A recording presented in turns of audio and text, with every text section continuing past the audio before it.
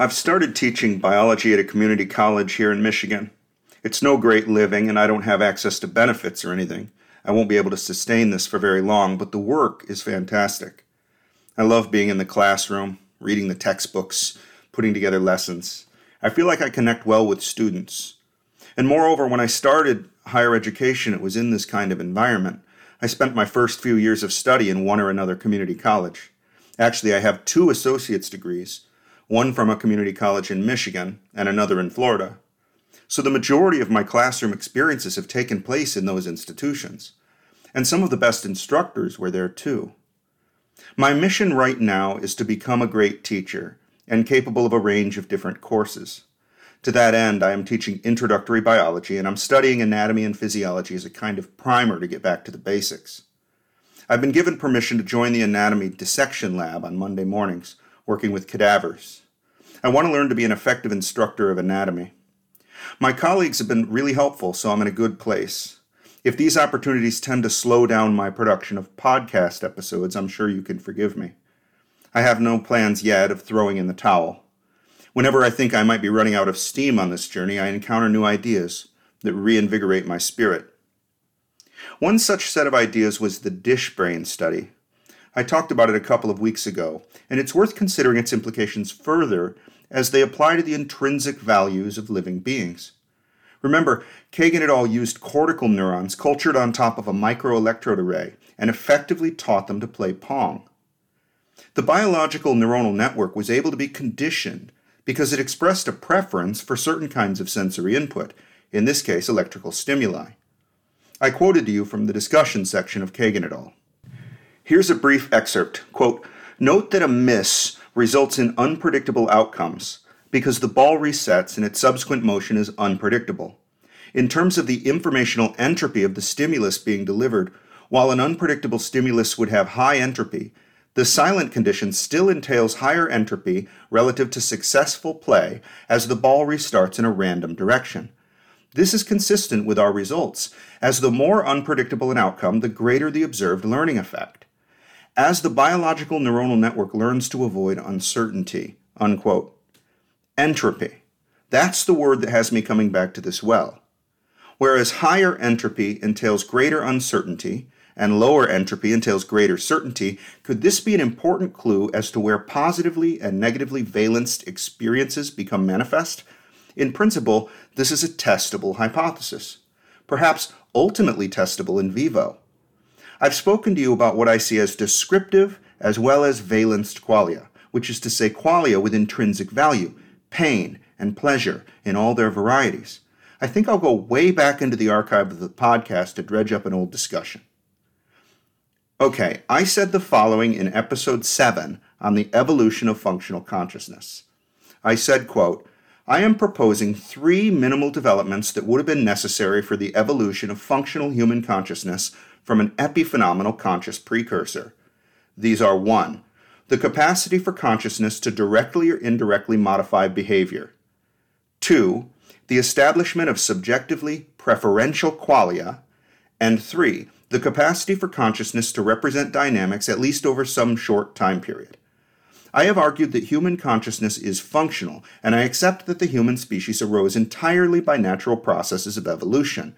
Moreover, human consciousness is an emergent property of a neural substrate composed of meanings derived from specific arrangements of that neural substrate. Those meanings are not arbitrary, and I suggest that they must contain a capacity for causal power in the objective world above and beyond the capacity of the summed neural substrate constituents from which they emerge. The mechanism for how emergent meanings leverage causal power upon the activities of their neural substrate is, at least in principle, empirically discoverable. With regard to preferential qualia, there is no doubt that such things exist. Over time, with these 3 developments in place, conceptual modalities arising from different neuronal systems would combine with additional behavioral outputs to produce a complex, functional consciousness.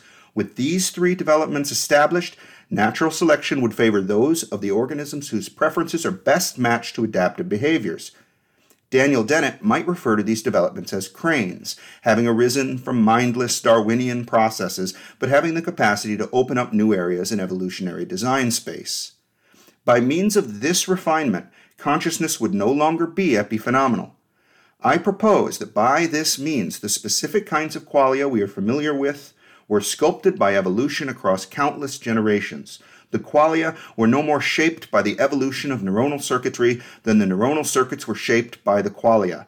If this is correct, then modern human phenomenal consciousness results indirectly from generations of feedback between adaptive behaviors and the neural structures from which qualia emerge, unquote.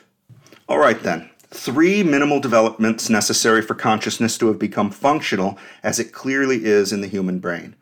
1. The capacity for consciousness to modify behavior. 2. The establishment of subjectively preferential qualia. And 3. The capacity for consciousness to represent ongoing coherent dynamics. The second one, the preferential qualia, has been a persistent mystery to me. How can qualia be better or worse than other qualia? What is pain? How do we come to suffer? There is no doubt that we do. How can this be instantiated in a physical system? With something like visual perception, we can notice that there is a representational map of what is in front of us, and presumably there is a real world outside of our body and mind which is laid out in space in front of us too. So perception is a map of a real territory. The colors and textures, shading and brightness, and all the rest might be artifacts of the map, useful to us but not betraying any actual feature intrinsic to the world outside. Certain kinds of features have subjective labels of these sorts, and that make them stand out, not unlike the black triangles which mark mountain peaks and the encircled stars which mark capital cities. Nevertheless, the perception map is a kind of copy of the real world. Pain, though, cannot be a copy of some objective worldly feature. Pain is something new, something subjective only. If redness or blueness is a subjective interpretation of certain kinds of data from the world outside, what is it that pain is representative or interpretive of? What kind of data are these? It is here that the ideas we encountered in Kagan et al. Could begin to shed some light. Even cultured cortical neurons showed a preference for certain kinds of incoming data. They altered their own collective functioning in order to increase their access to these preferred sensory data, or they altered their collective functioning in order to avoid chaotic or random sensory data. Do chaotic, random, or unexpected data have the potential to cause pain, or at least discomfort? In the words of the authors of that study, the network learned to avoid uncertainty. Why would it do that? In order to reduce the amount of entropy. Does the entropy within an integrated conscious system determine what it is like to be that system? Does rising entropy feel unpleasant for such a system? Does falling entropy feel good? In order to get a better understanding of this, I needed to read more about the free energy principle. Karl Friston has a paper in Nature Reviews Neuroscience called The Free Energy Principle, a Unified Brain Theory. I'll share some of it with you now, the parts where he explicitly describes the principle and how it works. Friston writes, quote, "The defining characteristic of biological systems is that they maintain their states and form in the face of a constantly changing environment. From the point of view of the brain, the environment includes both the external and the internal milieu. The maintenance of order is seen at many levels and distinguishes biological from other self-organizing systems. Indeed, the physiology of biological systems can be reduced almost entirely to their homeostasis. More precisely, the repertoire of physiological and sensory states in which an organism can be is limited, and these states define the organism's phenotype. Mathematically, this means that the probability of these interoceptive and exteroceptive sensory states must have low entropy. In other words, there is a high probability that a system will be in any of a small number of states, and a low probability that it will be in the remaining states. Entropy is also the average self-information, or surprise. More formally, it is the negative log probability of an outcome. Here, a fish out of water would be in a surprising state, both emotionally and mathematically. A fish that frequently forsook water would have high entropy. Note that both surprise and entropy depend on the agent. What is surprising for one agent, for example being out of water, may not be surprising to another. Biological agents must therefore minimize the long-term average of surprise to ensure that their sensory entropy remains low. In other words, biological systems somehow manage to violate the fluctuation theorem, which generalizes the second law of thermodynamics. In short, the long-term distal imperative of maintaining states within physiological bounds translates into a short-term proximal avoidance of surprise. Surprise here relates not just to the current state, which cannot be changed, but also to the movement from one state to another, which can change. This motion can be complicated and itinerant, provided that it revisits a small set of states called a global random attractor that are compatible with survival. It is this motion that the free energy principle optimizes. So far, all we have said is that biological agents must avoid surprises to ensure that their states remain within physiological bounds. But how do they do this? A system cannot know whether its sensations are surprising and could not avoid them even if it did know. This is where free energy comes in. Free energy is an upper bound on surprise, which means that if agents minimize free energy, they implicitly minimize surprise. Crucially, free energy can be evaluated because it is a function of two things to which the agent has access: its sensory states and a recognition density that is encoded by its internal states. For example, neuronal activity and connection strengths. The recognition density is a probabilistic representation of what caused a particular sensation. This variational free energy construct was introduced into statistical physics to convert difficult probability density integration problems into easier optimization problems. It is an information theoretic quantity, like surprise, as opposed to a thermodynamic quantity. Variational free energy has been exploited in machine learning and statistics to solve many inference and learning problems. In this setting, surprise is called the negative model evidence. This means that minimizing surprise is the same as maximizing the sensory evidence for an agent's existence. If we regard the agent as a model of its world, in the present context, free energy provides the answer to a fundamental question: how do self-organizing adaptive systems avoid surprising states? They can do this by minimizing their free energy." Unquote. Surprise here corresponds to the uncertainty described in the dish-brain study. A surprising stimulus would be given to the network when the ball in the Pong game was missed, simply because the location of the ball would reset to a random starting point. The electrical stimuli which provided sensory input for the network would reflect the position of the ball in the paddle. By returning the ball when the paddle was in the correct position, its trajectory continued in a predictable way. It seems obvious to me that predictable inputs from the world make our existence tolerable. When something unexpected happens, it grabs our attention and makes us nervous. This could be as mundane as the drumbeat thumping that occurs when we veer too far off of lane on the freeway. It could be an awkward and unexpected response from a person in a social situation. It could be the panicked sense of falling that occurs when we take a step in the dark and there is no ground where we expected it. How fearful would it be if you began hearing voices or seeing things that aren't there? How over-immersed you would feel in the chaos of entropy. Does this imply that increased uncertainty within thalamocortical networks is what gives us a sense of surprise? That's a hypothesis, but I would expect natural selection to have crafted means of making networks behave under appropriate circumstances to give us the sense of surprise or shock. If Kagan et al.'s observations in cultured neurons extend to the thalamocortical system in vivo, then evolutionary processes could mold network activities toward adaptive fluctuations in entropy. These processes would not simply be giving us a certain quality of experience by chance. Rather, the global neural correlates of consciousness will have undergone considerable selection. When we left Friston, he asked the question, how do self-organizing adaptive systems avoid surprising states? They do this by minimizing their free energy. Let's proceed. Quote, "Agents can suppress free energy by changing the two things it depends on.